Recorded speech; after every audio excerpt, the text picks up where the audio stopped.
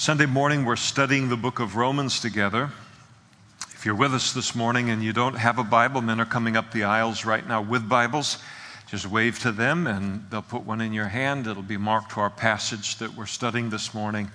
And please, if you don't own a Bible, make that Bible a gift from the Lord to you today.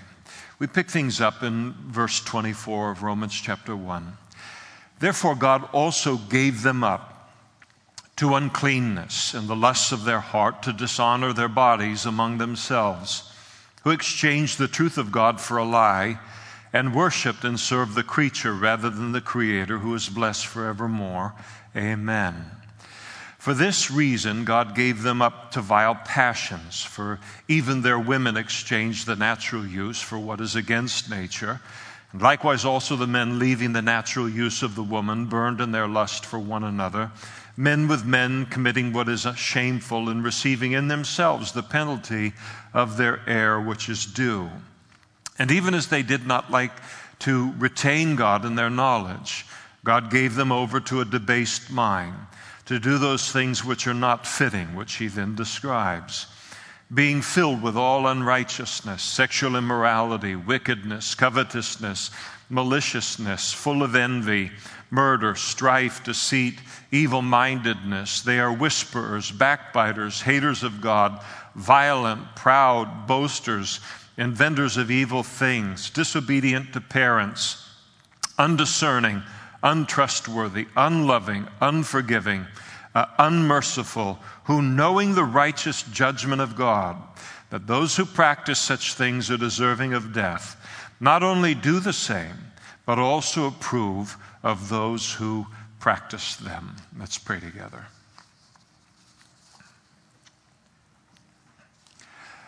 Father, again this morning, as we just think about how much sheer information has come into our heart and mind in this last week and all that awaits us in the coming week, whether in private conversations or over the media or what we read or online and checking the news or whatever it might be, so many voices. And Lord, what a blessing it is to be able to come to your word and to come to pure, unadulterated truth. Nothing that needs to be qualified, nothing that needs to be explained away, but here it is, right from the throne, nothing that will ever disappoint. And Lord, we thank you for the privilege of being able to not only study your word this morning, but to be further sanctified and conformed into your image and the image of Jesus as a result. We agree with Jesus' prayer this morning and ask that you would sanctify us by your truth. Thy word is truth. And we pray for that great and needed work of your Holy Spirit in each of our lives this morning through your word. In Jesus' name, amen. Please be seated. In chapters 1 through 3 of the book of Romans, the Apostle Paul is establishing the guilt of all mankind before himself, and thus deserving of God's righteous judgment. And he establishes in the early chapters of the book of Romans our guilt and our sinfulness before him, for the simple fact that if we don't realize that we are guilty of sin and that there's a judgment associated with that sin, then we will not be attentive to the offer of salvation and the offer of forgiveness of sins that he offers in the form of the gospel in his Son. In chapter 1, Paul focuses specifically on the guilt of the Gentile world, the non-Jewish world before God. And as we've seen here in chapter 1, Paul puts a great emphasis upon the wrath of God, that the wrath of God is a part of God's righteousness. It is a part of his character, that he could not be righteous if he ignored sin or condoned sin, and if he did not judge sin. And then last week we noted that God's wrath is revealed against, verse 18, all ungodliness and unrighteousness of men. Generally defined, ungodliness are the sins that we commit against God. Unrighteousness are the sins that we commit against other people. But then in verses 19 through 23, Paul also mentioned three very specific things that provoke the wrath of God. And they are the denial of the existence of God, verses 19 and 20, the suppression of the truth in unrighteousness, verse 18, and then idolatry, verses 21 through 23. In the remainder of the chapter, Paul reveals to us the form that the expression of God's wrath takes against these things. And he reveals it in that phrase, you see in verse 24, therefore God gave them up. The phrase is repeated throughout the entire section. It is again in verse 26, God gave them up. And verse 28, God gave them over. Now, we know that the wrath of God has been manifested in human history in the past. We think about the flood at the time of Noah. We think about the destruction of Sodom and Gomorrah. We think about God's judgment even upon his people, the children of Israel, and because of their idolatry, having them been taken into the Babylonian captivity for 7 years, and so forth. We're familiar with God's judgment in times past. We also know that the wrath of God is going to be poured out on the world in the future. That following the rapture of the church, there is a 7-year period known as the Great Tribulation, where God pours his wrath out upon a world that has rejected his Son. But what Paul is talking about here in Romans chapter 1 in terms of the wrath of God is he's talking about not wrath in terms of the past or not wrath in terms of the future. This is talking about God's wrath against sin today. You notice in verse 18, the wrath of God is revealed. It is in the present tense. He's not talking about the wrath of God was revealed or that will be revealed. He's talking about the wrath of God that is presently revealed. And it is revealed in giving people up. And here's what this God gave them up means, and how what this looks like in an individual person's life. When a person is determined, as Paul has already told us, to live a life of ungodliness and unrighteousness, determined to deny the existence of God, determined to suppress the truth of God's existence in order to escape moral accountability to him, in order to protect their practice of some sin that he forbids, then God's wrath is manifest against that person in that he simply removes his restraint in their life and he permits them to go their own way. And in doing so, essentially, he hands them over to the power of the sin that they love so much, and then inevitably the bondage that always comes with any sin. Being given up by God to engage in the sin that I love so much, and ultimately, unfailingly, becoming enslaved to that sin, the possibility of God's wrath being expressed in this way ought to terrify any thinking person, the reality of it. Sometimes someone might say in one form or another, well, practicing that sin, it used to bother me, but it doesn't bother me anymore. I mean, I've grown out of my previous Christian convictions on that, and I've grown out of the biblical morality of my childhood or of my youth. And when a person says something like that, and a lot of people say that in a lot of different ways, it sounds as if the person has kind of risen to the point of, personal and moral maturity that is beyond the rest of us. That here we sit as Christians and We're simply wasting our lives living under God's morality, under God's definitions of right and wrong, when in fact, and this is what we're made to feel like, when in fact God declares that such a person isn't enlightened at all.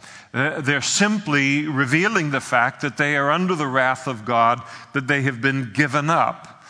Actually, all of this, where God declares that if you want nothing to do with me, you want nothing to do with my morality, you don't want any kind of accountability to me, you want to engage in your sin, and then he releases a person to actually do that with virtually no conviction now in pursuing all of that. This giving up is, when you look at it, it's just the perfect expression of justice, because every person then experiences God's wrath to the very degree in which they engage in what he prohibits.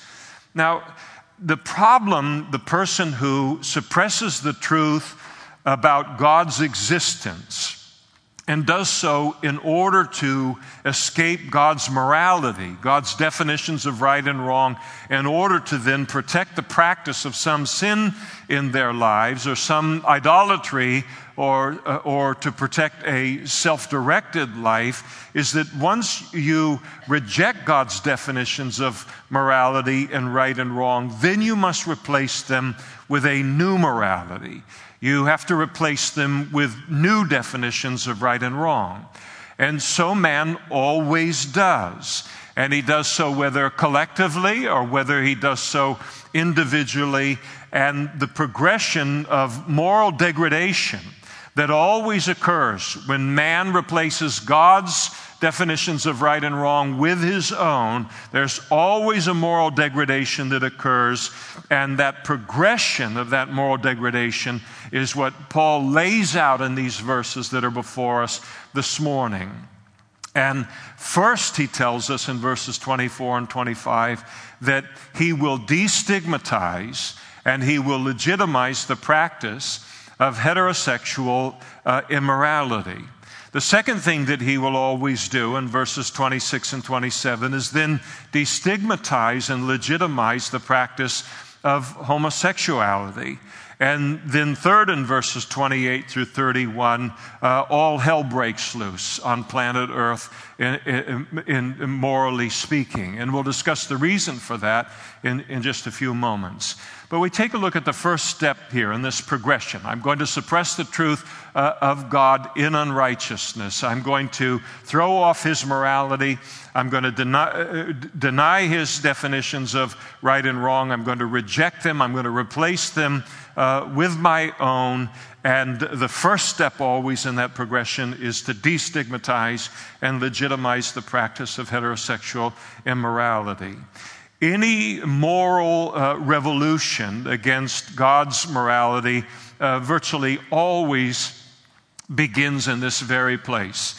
And to study history is to realize it to be true. From ancient times, sexual immorality has always been considered the single great sin of the Gentile world.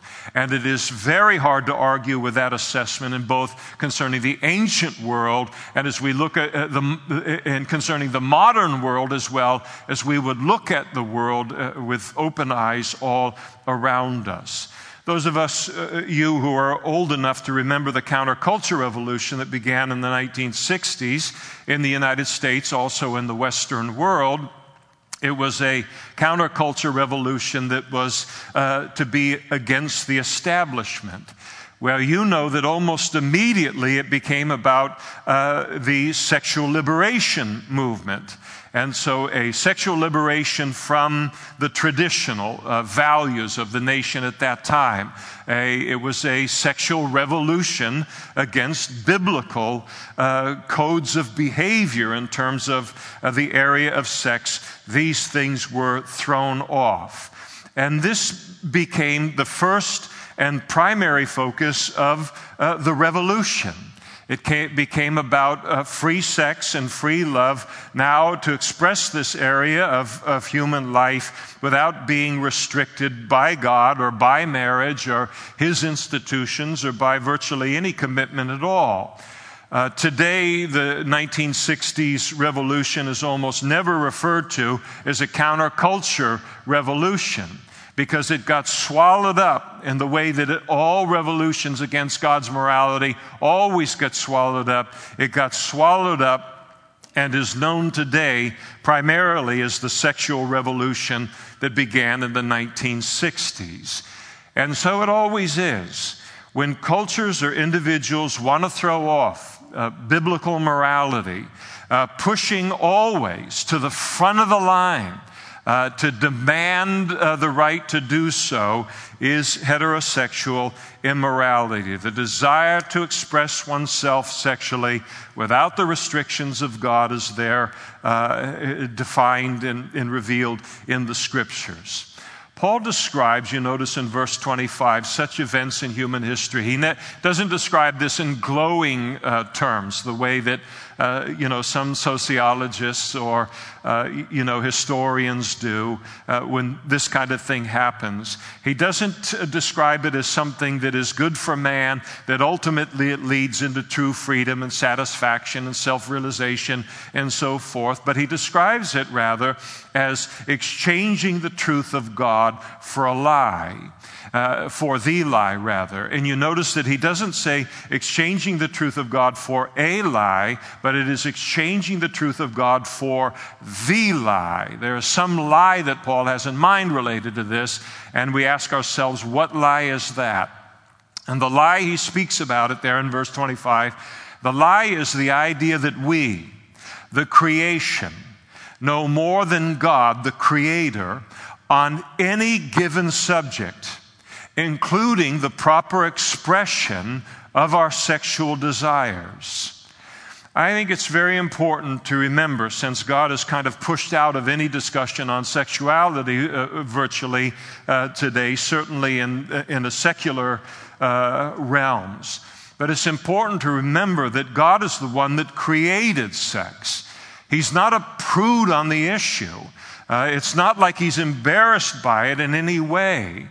God presided over the very first marriage ceremony, and in uniting Adam and Eve, He did so with the words, Genesis 2:24, "Therefore a man shall leave his father and mother and be joined to his wife, and they shall become one flesh." In Genesis chapter 1, He also declared to Adam and Eve, we're told, "Then God blessed them. God said to them, be fruitful and multiply, fill the earth and subdue it."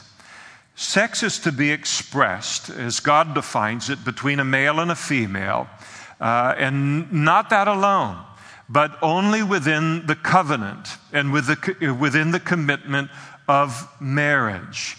It is to be explored and to be enjoyed with someone who loves you and cares about you enough to marry you.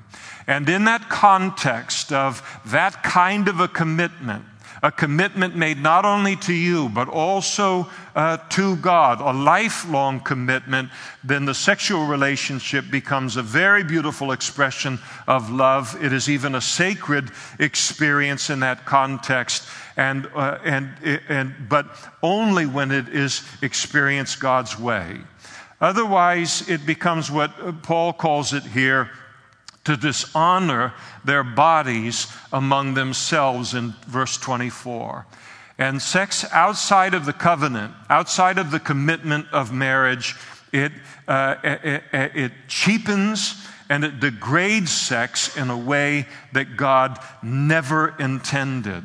And you look all around us today and see how this sexual revolution, sexual immorality, has cheapened how sex is viewed by the world around us. And it is now just this activity. It's just this physical thing.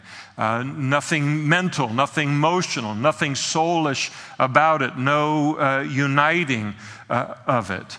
It's interesting, I was watching a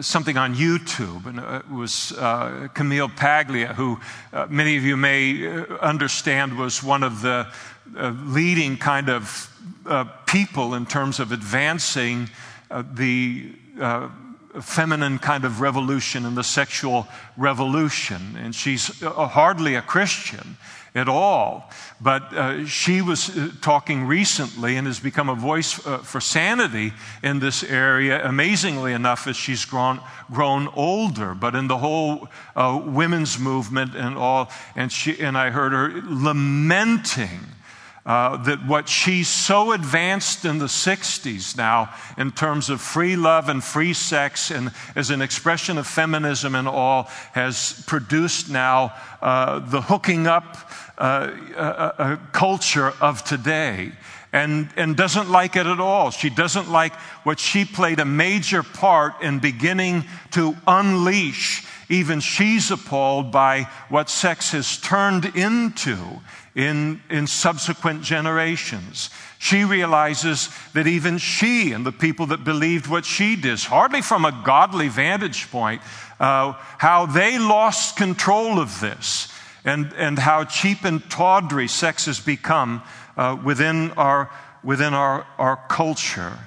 And instead of, as the Bible teaches, of viewing it as something that's sacred, something that's holy, it's beautiful as it's expressed and as a part of a marriage. A beautiful gift from God has been taken into the gutter. I could spend an hour or two reading the statistics to you on all of this kind of thing, but there's no need to. You're aware of this yourself, and we have to move on. I think it's just sufficient what I've said so far for us just to notice how far along we are in our own culture in this progression toward moral anarchy. We are well into and well past step number 1 in that progression.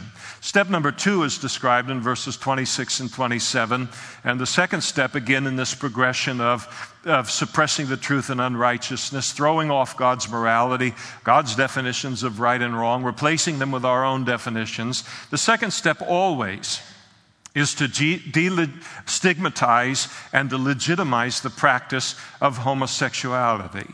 And Paul very clearly describes lesbianism in verse 26 and male homosexuality in verse 27. The practice of homosexuality is called a sin by God from one end of the Bible to the other. It is always condemned and always contemned in strong terms, and just as Paul does here. But what the practicing homosexual needs to stop and to recognize that God has already in the passage, before he ever comes to condemn homosexuality and those sexual practices, he's already condemned in very strong language heterosexual sexual immorality.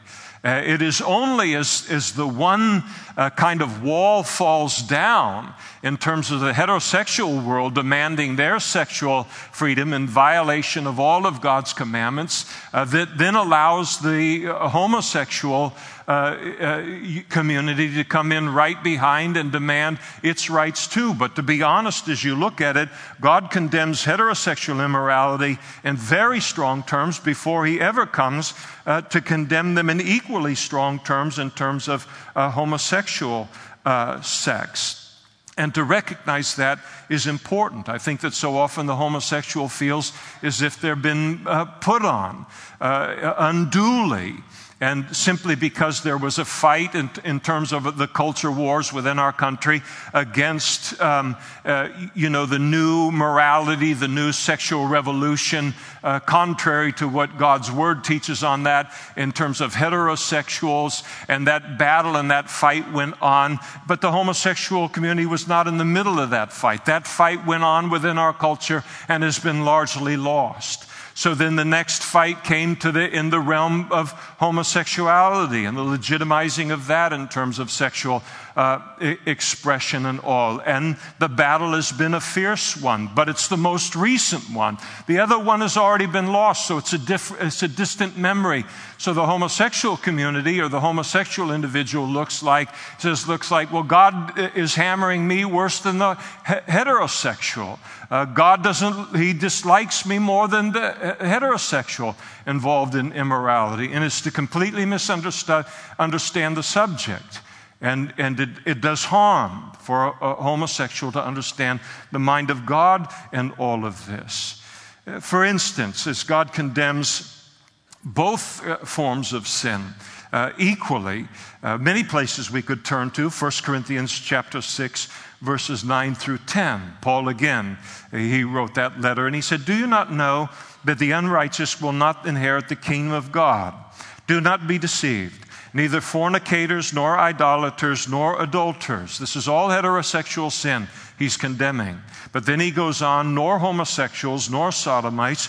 And then he goes on, just as he does in the passage here, "nor thieves, nor covetous, nor drunkards, nor revilers, nor extortioners will inherit the kingdom of God."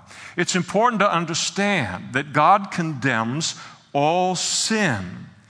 Now, there is a sense when you listen to a list of Paul condemning sins by the Spirit of God in 1 Corinthians chapter 6, there is a sense in which all sin is equal. It's all the same. As I've read to you, all sin exposes me to be a sinner. And all sin, in exposing me to be a sinner, it exposes that I have been disqualified for heaven on the basis of my own righteousness. I can never make myself not a sinner. I can never make myself establish a perfect righteousness before God with which to say, on the basis of this, I am due, entrance into heaven. It reveals all of us to be sinners and in need of the forgiveness and the salvation that Jesus provides. But it is also important to realize that while there is a sense in which homosexuality is like any other sin, there is also a sense in which it is not. And this is where the homosexual gets that feeling that his or her sexual sin comes under kind of a special scrutiny in the Bible. And in this sense, they are right. And Paul gives the reason for it here in verses 26 and 27 in his repeated use of the words natural and nature. It is because, as serious as heterosexual sin is, it is a sin against God's commandments, but it is not a sin against nature. Homosexuality is both sin against God's commandments, and it is also sin against nature. As Paul puts it here, it is unnatural. And the ramifications of this go way beyond the sexual expression or activities of the homosexual. The implications are far greater than that. So bear with me on this. Paul declares it to be unnatural. And of course, when you look at the human body, both male and female, you see that they've been created for a sexual relationship together. But when you consider the coupling of two men or two women, you realize there's not a natural way. There's not a way provided by nature for a sexual relationship. In heterosexuality, it's clear that goes there. But in homosexuality, there is no there for that among males, and there's no that for there among females. It is unnatural, and anyone can see it. So even when a homosexual chooses to reject God's word and his assessment of homosexuality as sin, the problem that the homosexual faces in terms of condemnation on this is that nature then rises up and declares that this is not a natural use of the body. There is something wrong with this picture. And the reason that the widespread acceptance of homosexuality has always been a characteristic of a culture or a society that is nearing and progressing toward a moral collapse, the reason that's been true historically is this. Once a culture can convince themselves that this is okay, in both the face of the witness of God's Word and the witness of nature, then what you have is a culture that can convince themselves of anything, that anything is right and that nothing is wrong. And morally, for a group of people, that is the beginning of the end. To me, the two great sins that in our culture that speak to me of the fact that we are morally in what the Bible describes as the last days is the widespread acceptance of the sins of abortion and homosexuality. Because once you can convince yourself that those two things are okay in the face of God's Word, in the face of nature, in the face of logic, then we as we have within our culture, then there isn't anything that you cannot convince yourself of in the denial of what is right and in the acceptance of what is wrong. That is a step that a culture takes that is a very dangerous one, and it makes the world that you live in more dangerous than you can even imagine. Now, let me be careful to make clear that when this passage speaks about homosexual sex as being unnatural, it's not condemning the person who's born with same-sex attraction but doesn't act upon that attraction or upon that temptation. It's condemning the doing of that sin. It is the expression of that sin. Every single person in the world has some kind of sin that we are attracted to. There's some sin in our lives that we have to say no to in order to live a life that pleases God. The homosexual is not, and if you have same-sex attraction, you are not unusual in that at all. Everybody faces that in our lives. At the same time, the argument that many homosexuals use to legitimize their lifestyle is that they are born this way. And personally, I don't have any argument with that at all. Not at all. I know there's a section of Christians who look at it and they say, no, nobody's ever born this way. This is something that is purely the result of environment. They've either been sexually abused younger in life, or they've had unhealthy role models of male and female relationships in their life, or whatever it might be. But it's always environmental. It can never be hereditary. It can never be something that you're born with. And I look at that, and I've never agreed with that. And if you disagree with me on that issue, that's perfectly fine. The reason I don't agree with it is that I understand it completely. And just because that may not be the sin that wants to take me into captivity, I know what it is to be born into the world as a sinner. I know what it is to have very strong attraction to sin, just like everyone else. And nobody had to teach it to me. And it wasn't because I had poor role models in my life or somebody else did it in my life. These attractions and the appeal of these sins were in my life as early as I could want to think about and recognize them, in the same way that the homosexual so often says it's true of their life. I don't doubt that at all. I think that so often what some Christians are afraid of is that there will be the discovery of a gay gene. And then the argument will be that a person really has no choice in terms of this thing in their life, this sexual attraction, because now there is a physiological explanation for it rather than an environmental explanation for it. And so that's the concern that some in the body of Christ have had, that the homosexual community will then use that as an excuse for enforcing their right to do this. It's interesting today that the idea of a gay gene is not only does it horrify a certain part of the body of Christ, but it is very alarming to homosexuals. With the recognition that if there is actually a gay gene, they may not want to know it, because what people will then do to gays who are in the womb is the same thing that is being done worldwide to Down syndrome's children, and that is they're being identified in the womb and they're being aborted in order to remove them. This whole thing of whether a person is born with the attraction or not, I don't disagree or argue with it at all.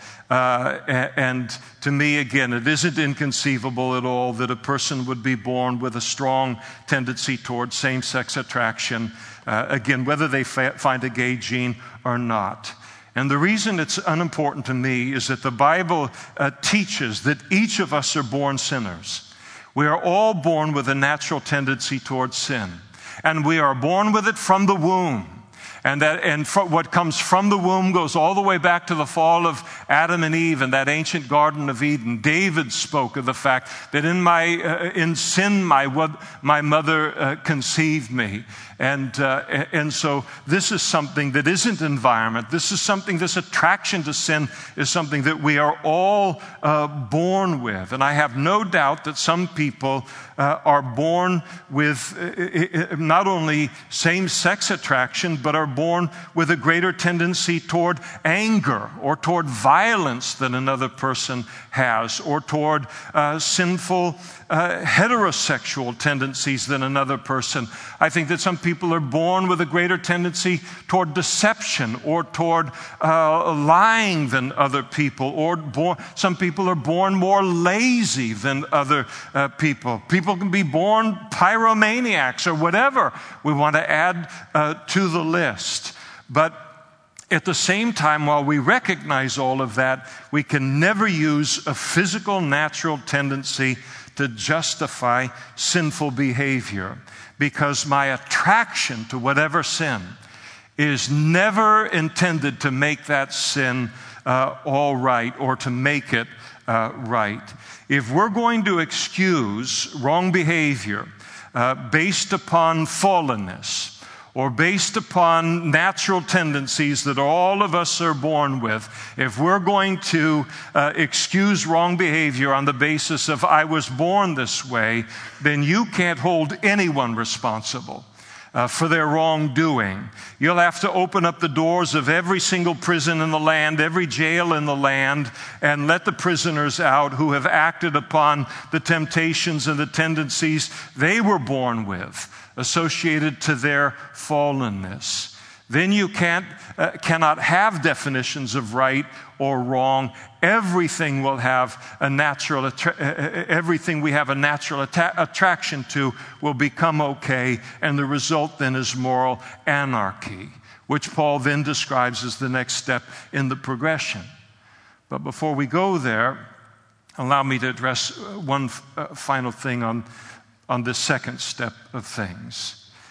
As with all sin and sinners, and I think in terms of sharing the gospel as Christians, with those that have same-sex attraction or those that are active in the homosexual life and homosexual sin, as with all sin and sinners, the importance of sharing with them concerning their need for God's forgiveness and salvation as sinners. And I think, and you don't have to agree with me at all on this, but I think that sometimes the subject of homosexuality today is so supercharged and especially when we're talking about God and we're talking about salvation and so forth. And I think because Christians in general have not always represented the mind of God well in this particular area, or the heart of God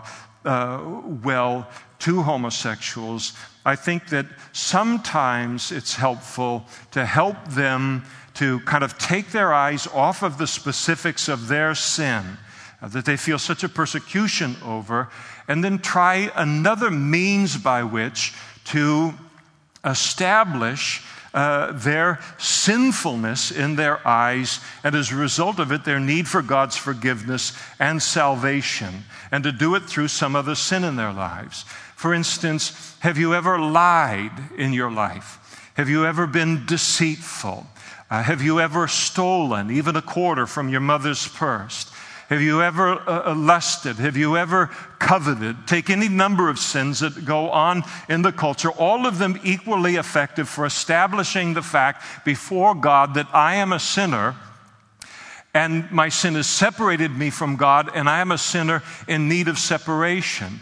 You don't always have to do that with a homosexual person using the sin of homosexuality to establish that. It can be established any number of ways and remove the thing that is so inflammatory to them. I'm not saying to minimize the sin, but there are other ways to get them, and maybe better ways to get them to see that they're not different than anyone else in this regard, when at this time in the discussion within our culture, they feel very different from everyone else in this regard.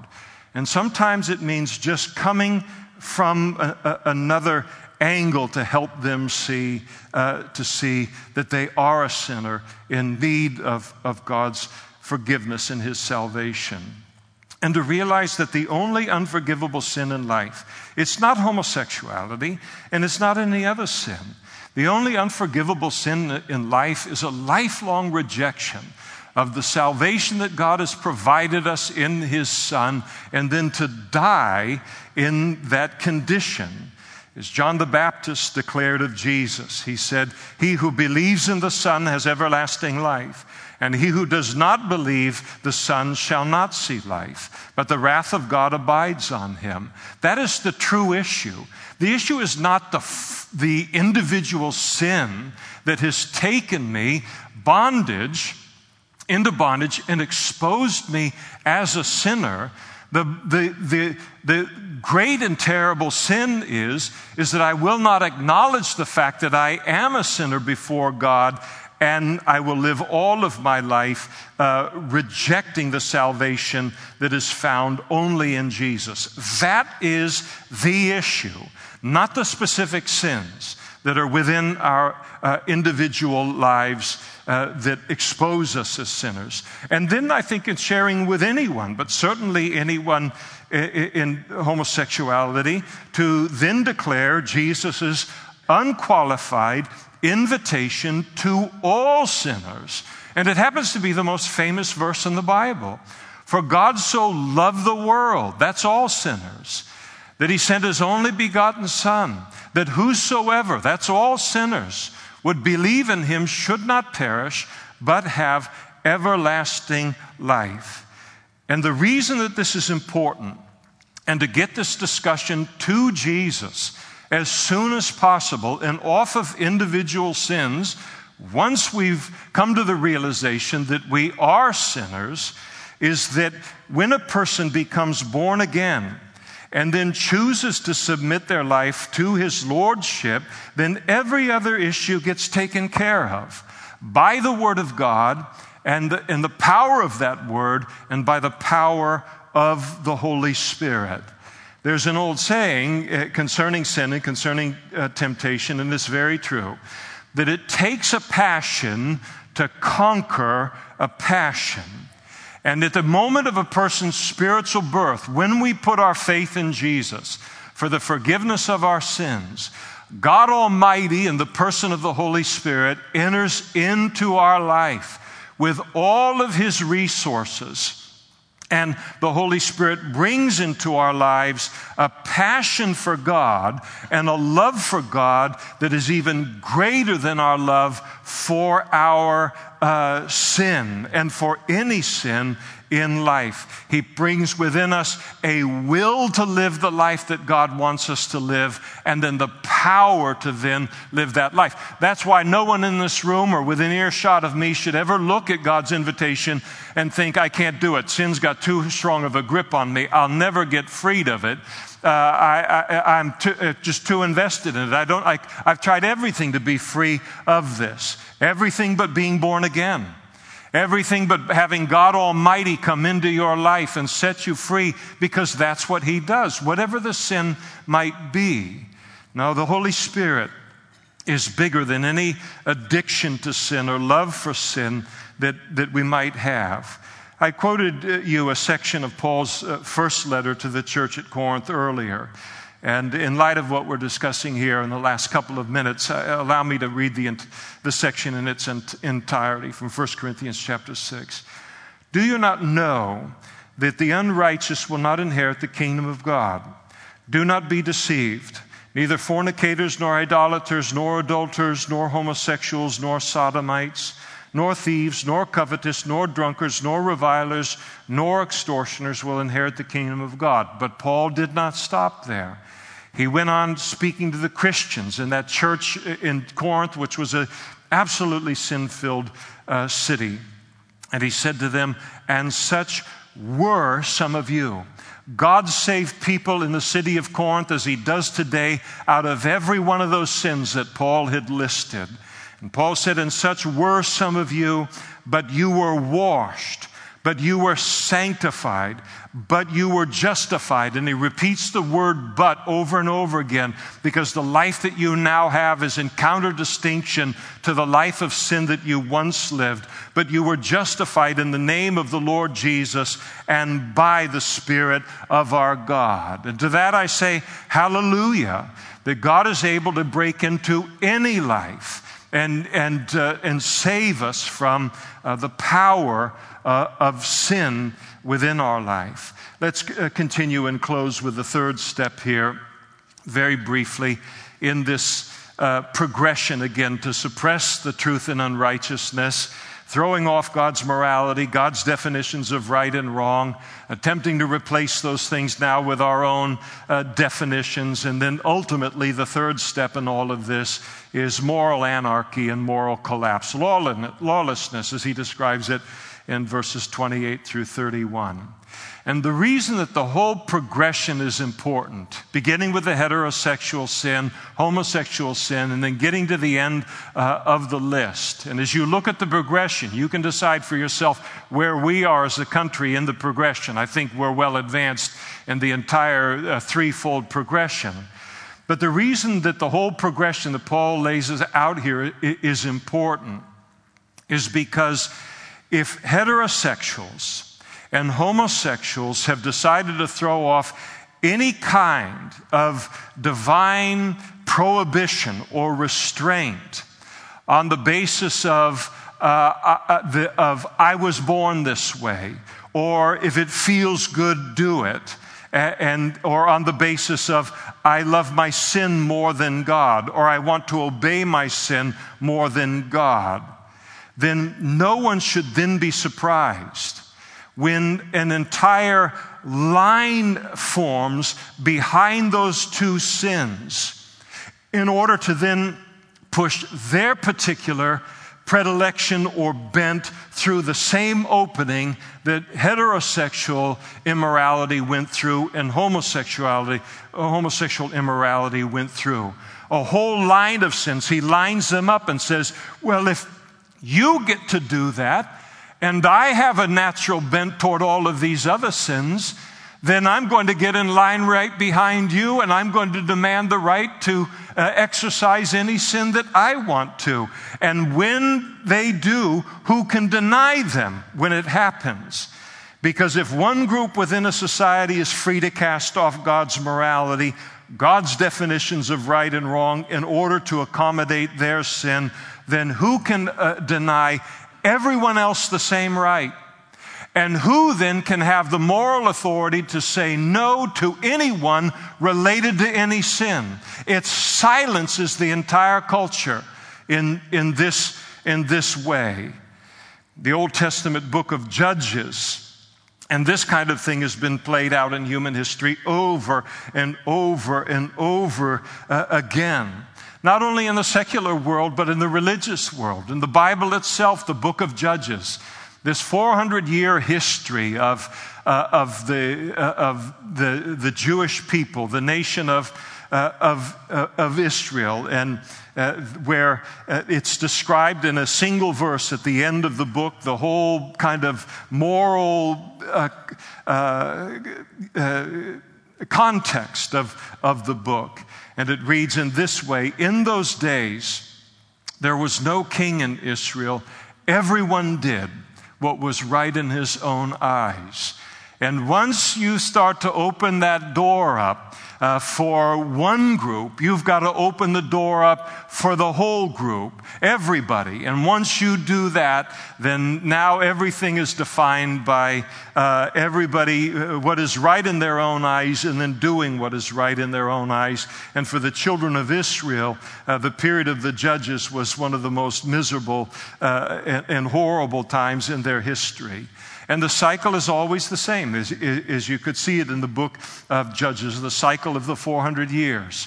You begin with a people who believe in God's definitions of right and wrong. They believe in His morality, and then they rebel against God's commandments in order to practice the sins that they want to practice. But that's never a decision that gets to stop right there.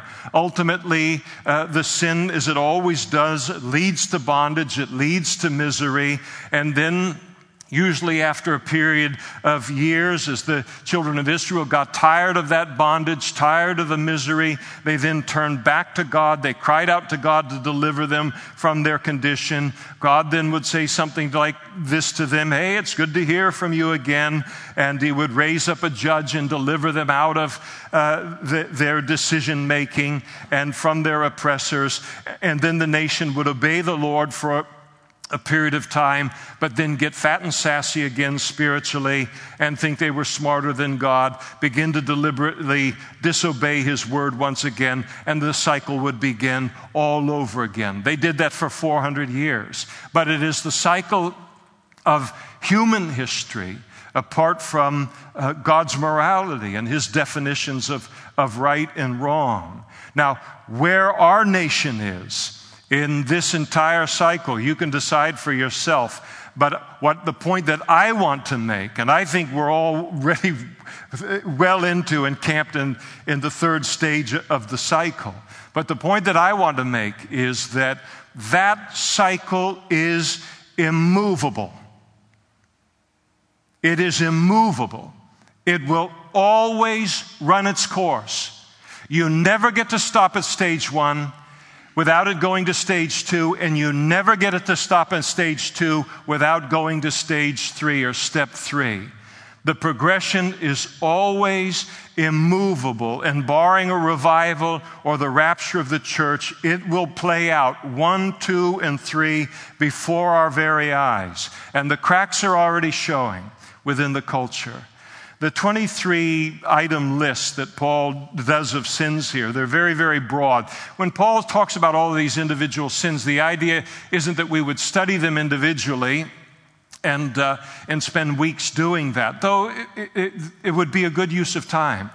Paul is just bringing out these sins one after the other, after the other, after the other, and just like a sledgehammer of the sins that will now then demand accommodation on the same moral basis, on the same as the other sins have demanded accommodation. And as he lists these sins, one after the other, after the other, after the other, it's intended to communicate that if you choose to reject God's and His morality in order to escape His prohibitions concerning sin, then you will end up undermining every aspect of society, because he lists every aspect of society in that list. You will undermine the family. You will undermine marriage. You will undermine government. You will undermine governmental authority.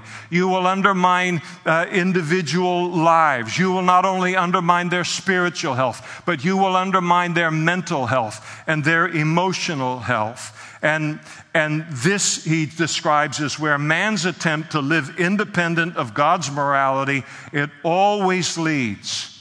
And I would say, look at our country and see if it isn't true. And see if all of these sins that we've talked about this morning have not grown in our culture directly proportional to the degree that God's definitions of right and wrong and morality have been rejected by the culture itself. There is a relationship here. There is a correlation to all of this. And all of it, Paul tells us, streams, he says in verse 28, from a debased mind. In other words, from the lives of people and from societies that do not like, in his words, to retain God in their knowledge. Think about this. Think about man, pathetic, small, little dust man, and I include myself at the front of the line in that. Think about us then turning and speaking related to the Creator and speaking to God and getting to such a position of arrogance and pride in our life that we do not consider God worthy of even being retained in our mind. What an affront that is to God. And yet we live within a culture in which there's vast segments of our culture and our society that not only believe it concerning themselves, but they teach it to everyone else. That we don't have to think about God at all. We don't have to bring Him into our minds. And we aren't even going to retain even the thought of Him in our lives and within the culture. And it's all around us. The final word from verse 32, because it's an important verse. And here you find a very interesting condemnation by Paul. And he said, who knowing the righteous judgment of God, that those who practice such things are deserving of death, not only do the same, but they also approve of those who practice them. And here the moral collapse is complete when people know inwardly that these things are wrong. And they do. It's called a conscience. And they know inwardly that these sins are deserving of God's judgment and even death. And they do. It's called a conscience. And yet, not only do they not repent of practicing these sins, but they unite together now to promote these sins and these lifestyles to others. They become evangelists for them. And here we have a condemnation, not only of those who commit the sins, but also those who might not commit these sins themselves, but they approve or they applaud those who do. The New Testament scholar, Dr. Douglas Moo, he puts it perfectly, so I'll read it to you. He said, granted that committing evil is not, in the ultimate sense, worse than doing it, but it is also true that in a certain respect, the person who commits a sin under the influence of strong temptation is less reprehensible than the one who dispassionately agrees with and encourages a sin for which he or she feels no strong attraction to him or herself. And this refers to those who support people in the practice of sexual immorality, whether it's heterosexual sin or homosexual sin, as well as the whole long list of sins that are listed there in verses 29 through 31. And we see this kind of enthusiastic approval and this affirmation literally everywhere within the culture. the affirmation of the new sexual revolution and all of these other sins here in the universities and public education, government with all of its protections now upon all of these things. You see it everywhere in the media, which hardly misses an opportunity to speak glowingly of what we've become sexually and the sexual revolution. Virtually all entertainment in the form of movies or books or music, anything like that, continually glamorizing sexual immorality and working so hard to break down any barrier to wrongdoing. And I think that even science is going to need to be careful in this regard, especially in the hands of pure secularists or atheists in the very near future and indeed at the present time, as they will inevitably discover physiological explanations for some of these tendencies in people. And then the temptation will be to ascribe therapeutic language to it. All of it is a means of explaining away sin or explaining away the fact that people are responsible for the choices that they make. But again, if being born this way is a free pass for following every sinful desire in my life, as opposed to God's commandments, then you end up with moral anarchy, and you end up in a world that not only do you not want to live in, but you can't live in. It cannot survive. All of us are born broken. And the fact that we can trust in Jesus and become a new creation and receive the desire and the power to live a godly life makes every single one of us responsible if we choose to continue in a life of deliberate sin. Doing and not doing but approving are both wrong concerning sin. And that's an important word, not just to the world, but to Christians who are called to be salt and light in moments like this in human history. Well, what in the world do you say in the face of this? How in the world does the Bible teacher close a Bible teaching like this? That's the dilemma that I faced. You might wonder how he's going to do it. And I don't think there's any better way than going back to chapter 1, verse 16, and reading, "For I am not ashamed of the gospel of Christ, for it is the power of God to salvation for everyone who believes, for the Jew first and also for the Greek. For in it the righteousness of God is revealed from faith to faith, as it is written, the just shall live by faith."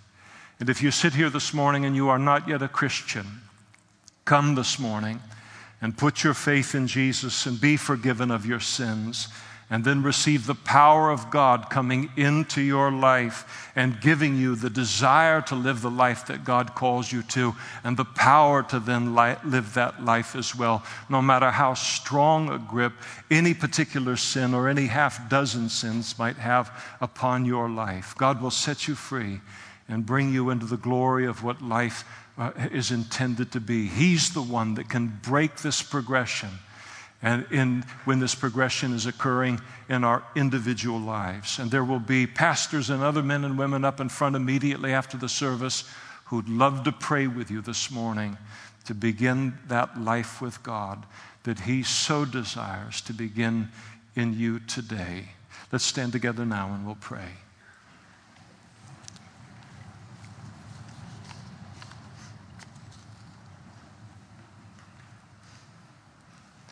Father, thank you for your word. And again, as we began, the clarity that is to be found nowhere else, not only in the age in which we live, which is just a mass of confusion, morally speaking, and righteousness speaking, but here, Lord, in terms of any age, and to see ourselves so clearly in all of sin, to see how clear the alternatives are. We will either live for you, We will either accept your definitions of right and wrong. We will either obey you, or we will head into the moral anarchy that we've read about today, and that there is nothing in between those two places in your eyes.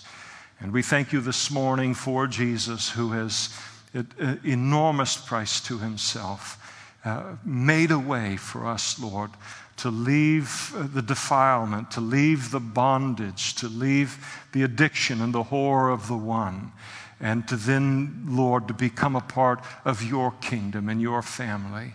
And we praise you this morning, Lord, for that privilege. We pray for every man and woman that stands before you today that hasn't surrendered to you yet today. We pray that something of what we've spoken about today has made sense to them, and that they will turn to you under the prompting and the drawing of your Holy Spirit. And we ask these things in Jesus' name. Amen.